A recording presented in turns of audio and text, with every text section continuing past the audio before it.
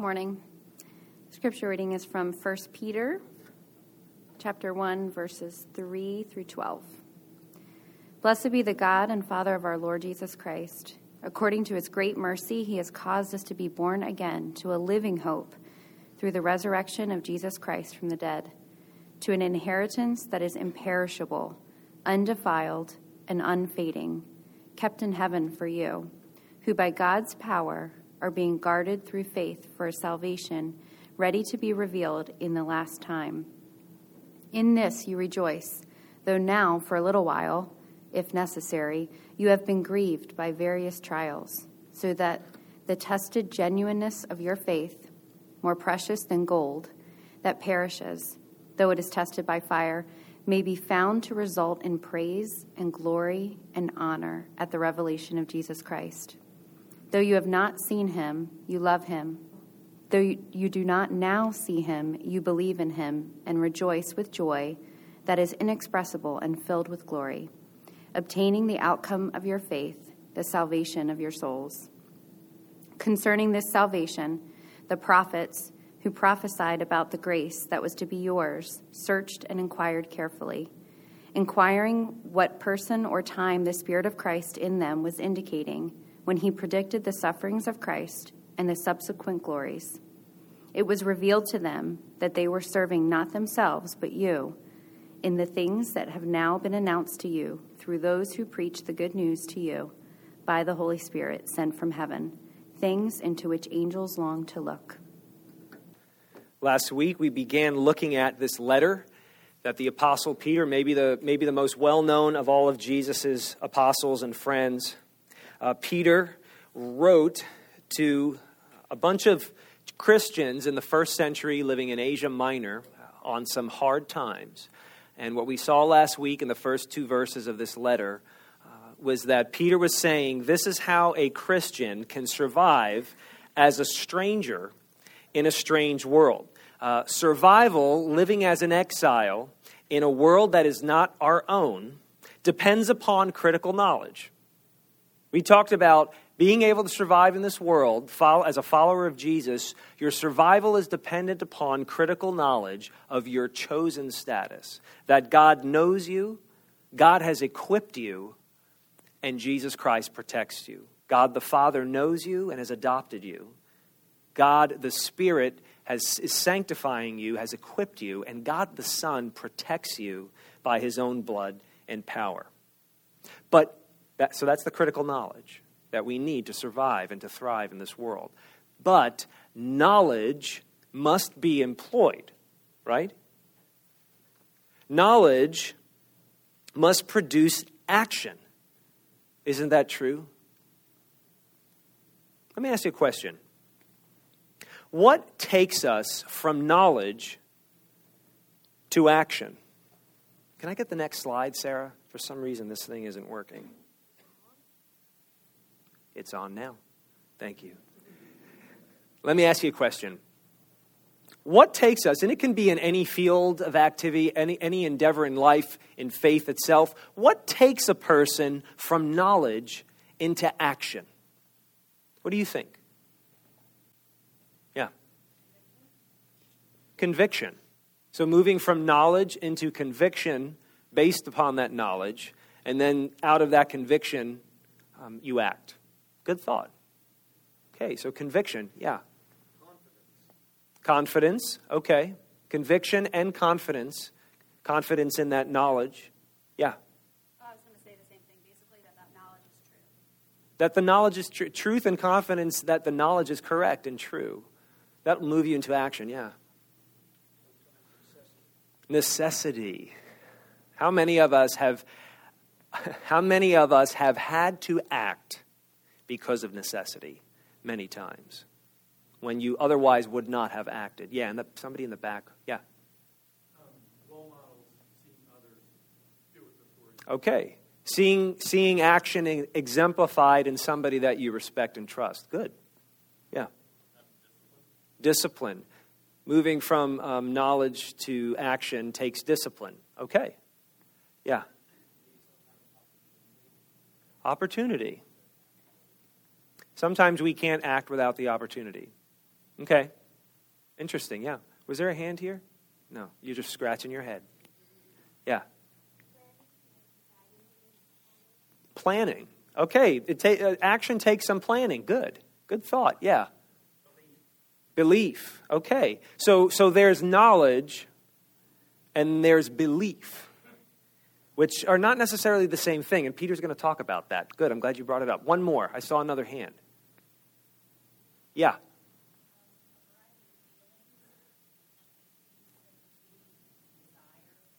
Okay, a variety of feelings: empathy, sympathy, desire. Was there another?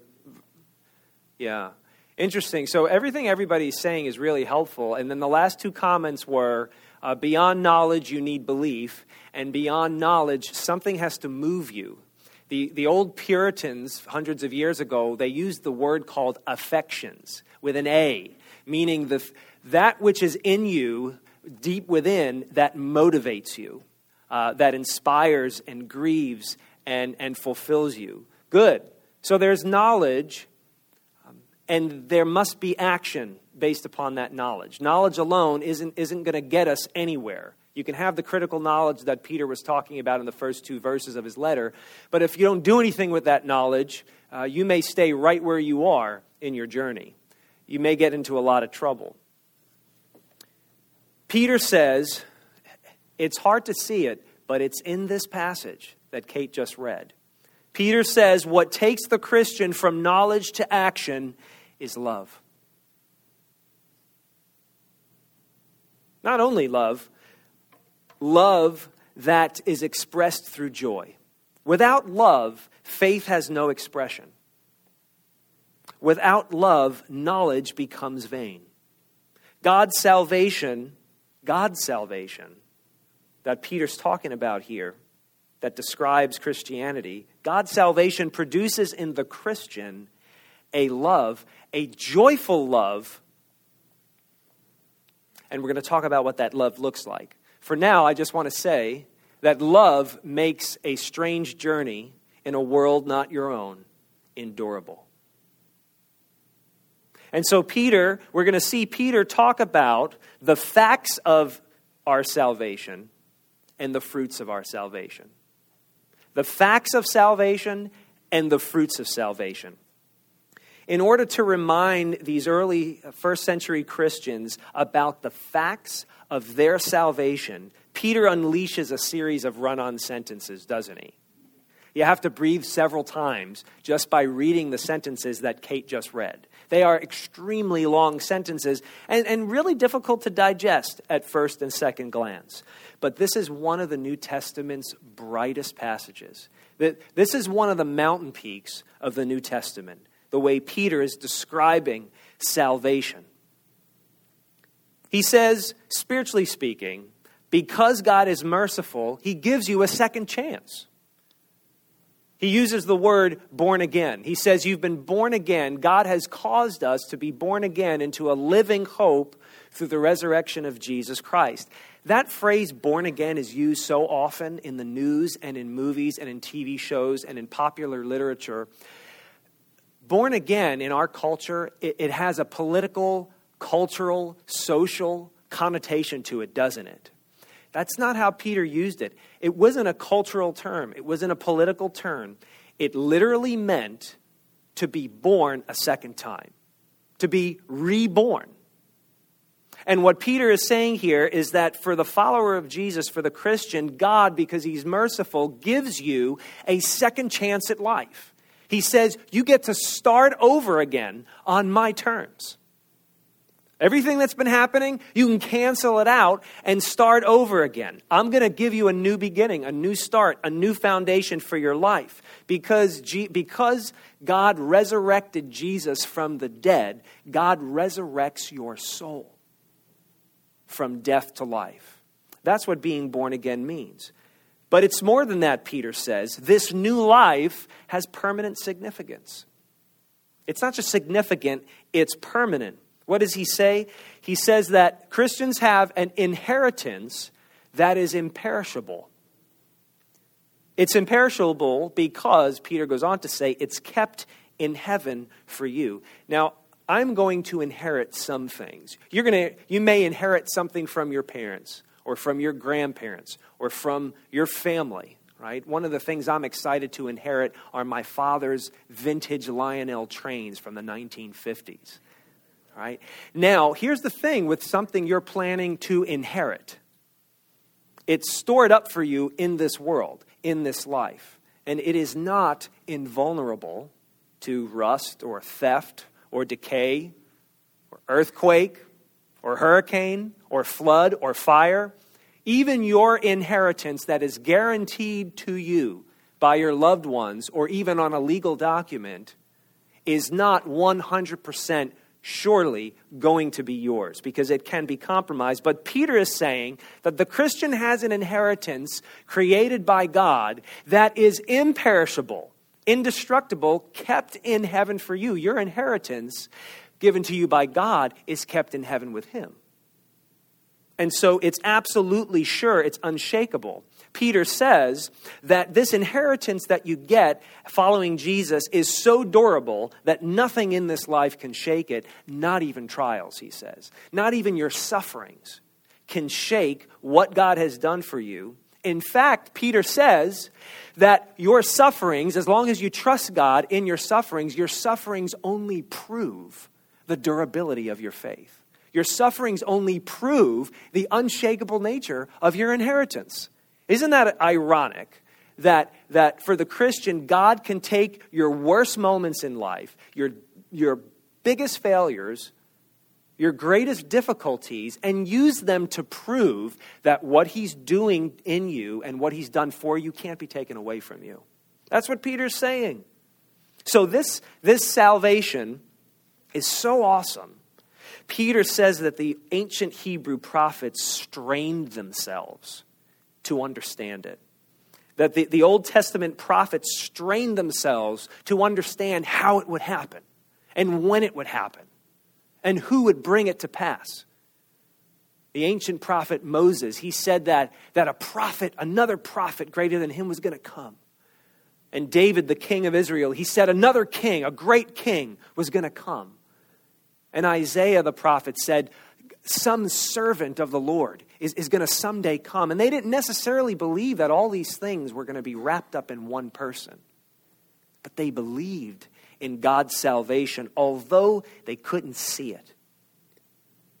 This salvation, Peter says in verse 12, is so awesome that even angels are amazed by it. Think about that for a second. That angelic beings are amazed by God's salvation, by our salvation. The way one New Testament scholar translates it is that angels strain themselves, leaning in to catch a glimpse at what God is doing in you, if you're a Christian. That angelic beings outside of time and space are actually leaning in to the window to try and see what God is doing. So God, because of his mercy, has given the Christian new life, an indestructible inheritance through the resurrection of Jesus Christ, to the amazement of prophets and angels.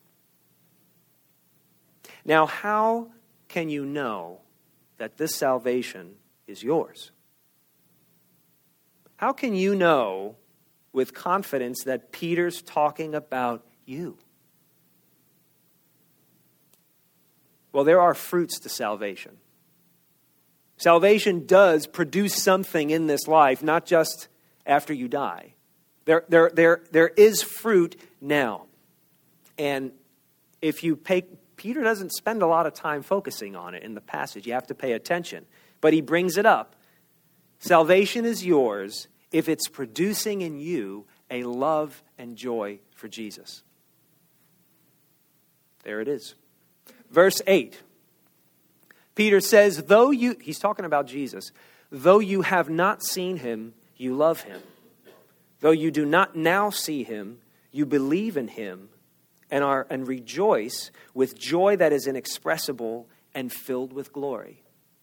And so we see here from Peter that knowledge doesn't drive the Christian life.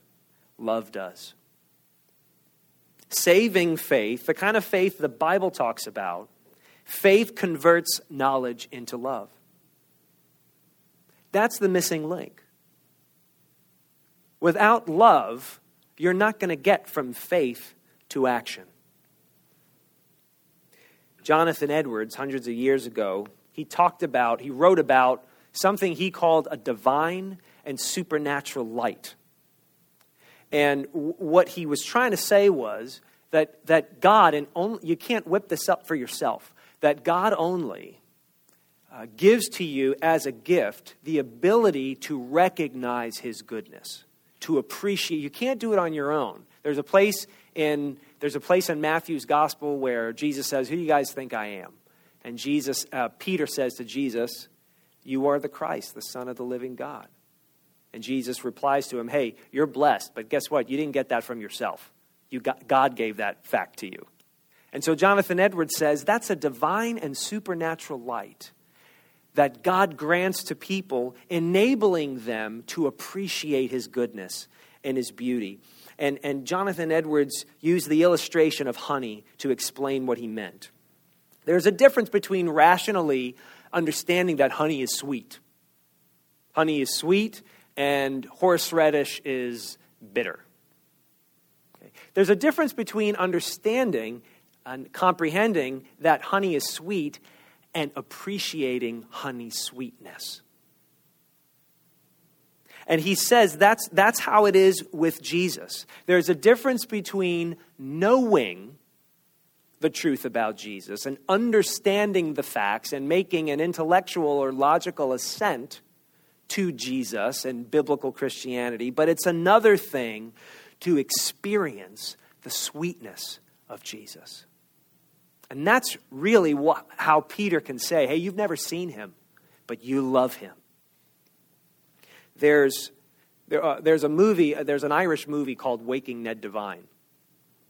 And in the middle, there's this little boy named Norris, and he's friends with a priest. And it's a small Irish community. And one day, Norris and the priest are talking, and Norris is very perplexed that the priest is working for Jesus, but he can't see Jesus. And the priest says, "Oh, do you think you could be drawn to the church, Norris?" And you know, the priest is saying, "Hey, do you think you could ever work in the church?" And Norris says, "I don't think I could work for someone I've never met and not get paid for it."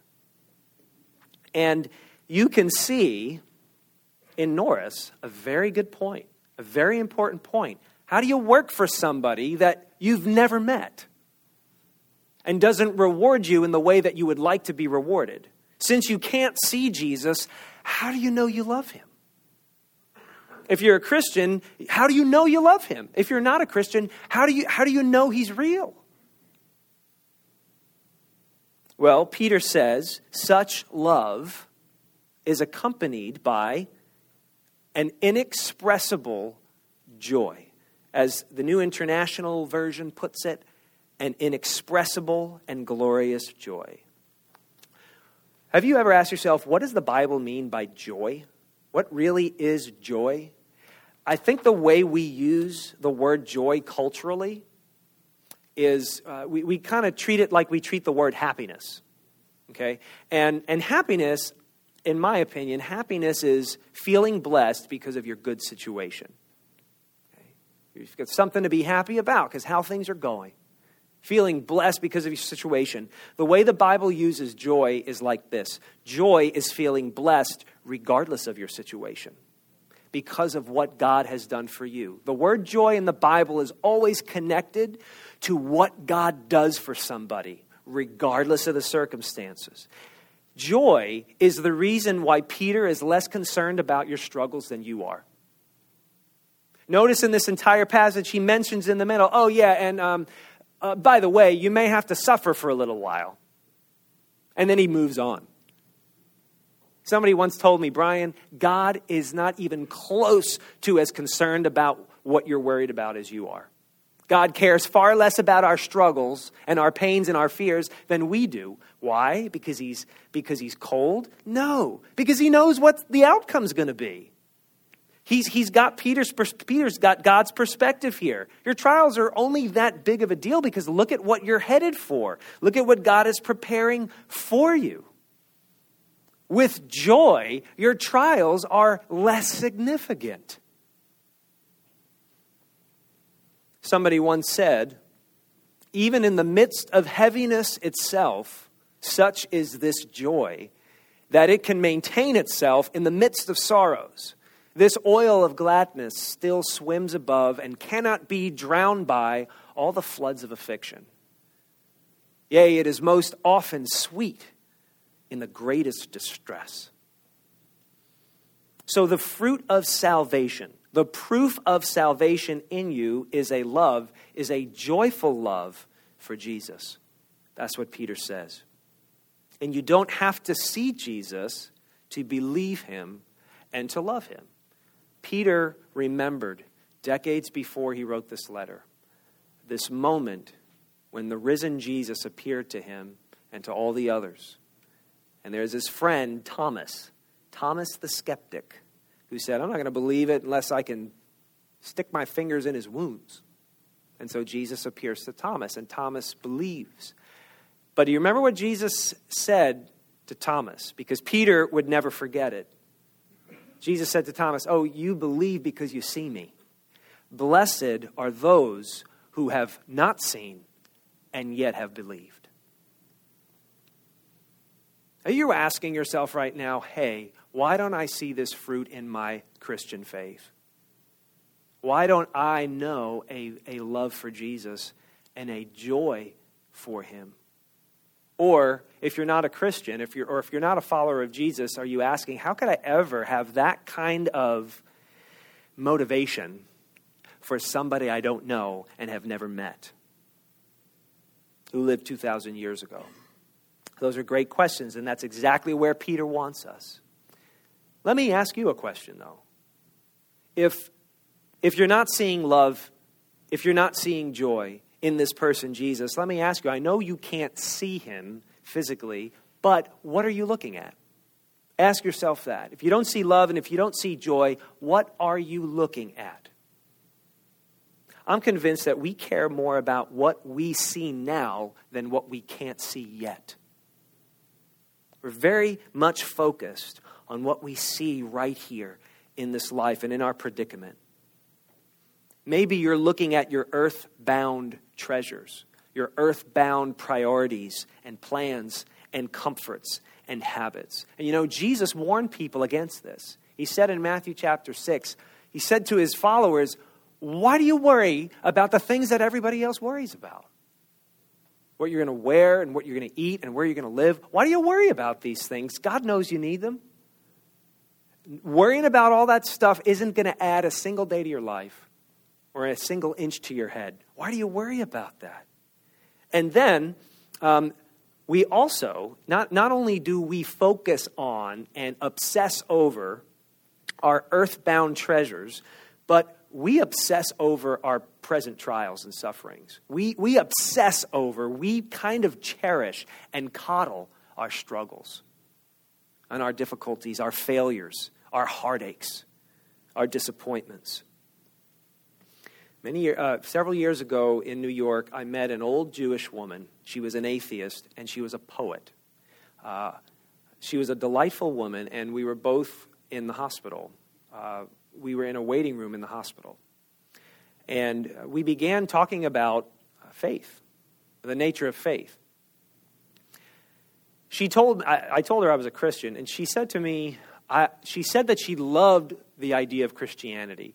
She said that the Christian message and the gospel, the good news, was a beautiful idea. She was attracted to the idea of God becoming a human being to suffer in our place, to take our punishment upon himself, to be crucified, and then to rise from the dead. She loved the idea, but she said she couldn't believe it. We kept talking, and what she revealed to me was the root of her unbelief was tragedy. When she was a little girl, her father died, and she remembers seeing, this was the old tradition, she remembers seeing her uncles cleaning her father's body and preparing it for burial. And she said, as an old woman, she said, when I was a little girl and I saw my father's body, I stopped believing. Peter knew that his readers were struggling. And God's Spirit knows that I struggle and that you struggle. And we look at what's around us, and it's so hard to have joy in our lives. And you start wondering, do I even love this guy that I sing to? And that I pray to and that I talk to people about? Do I even love him? Do I have a joy for him? Life is so hard, and Peter understood that. That's why he talks about trials. But the reason Peter writes this litany of amazing run-on sentences is because he's trying to get you past looking at your suffering, looking at what you can only see and feel right now. He wants you to get your head out of the mess and think about your future. Think about all that God has done for you. Think about all that is possible if you will trust this Jesus and stake your life on him and not yourself. Think about going on a journey, because that's what we're talking about. We're exiles. We're strangers in a world that's not our own, and we're on this journey. What keeps you going on a journey? The flat tire keeps you going. Losing your credit card in St. Louis keeps you going. Spraining your ankle on a hike, that keeps you going. What keeps you going is the destination. What keeps you going is knowing where you're going to. As long as we identify with what we see here, whether it's good or bad, whether we cherish all the good things that we have or whether we coddle our sufferings and are living a pity party and can only focus on what's happening that's terrible, as long as we identify ourselves with what we see here, we will not find joy in Jesus. We will not find awe like the angels do when they look at the salvation that God has accomplished for us and this inheritance that he's prepared for us. Maybe you can't really see Jesus for who he is because you're just staring at your treasures and you're just staring at your suffering and you cherish those more. But I'm going to ask you to look at Jesus for a moment. Consider Jesus. I don't mean like look at him, he's right there. I mean think about him. Strain yourself to consider Jesus. Meditate on him. The Bible, the book of Hebrews in the Bible, it describes Jesus as the founder of salvation. It all comes from him. He started it. He accomplishes it. He provides it. And I want you to look at Jesus in this way. I want you to consider what the angels see. Did you ever think somebody would ever ask you that question? To think about things as an angel would see it? Because what in the world do we know about angels? Almost nothing. But that's what I'm asking you to do. Why do you think these matters amaze the angels? Why do you think angels long to look into the salvation that God has accomplished?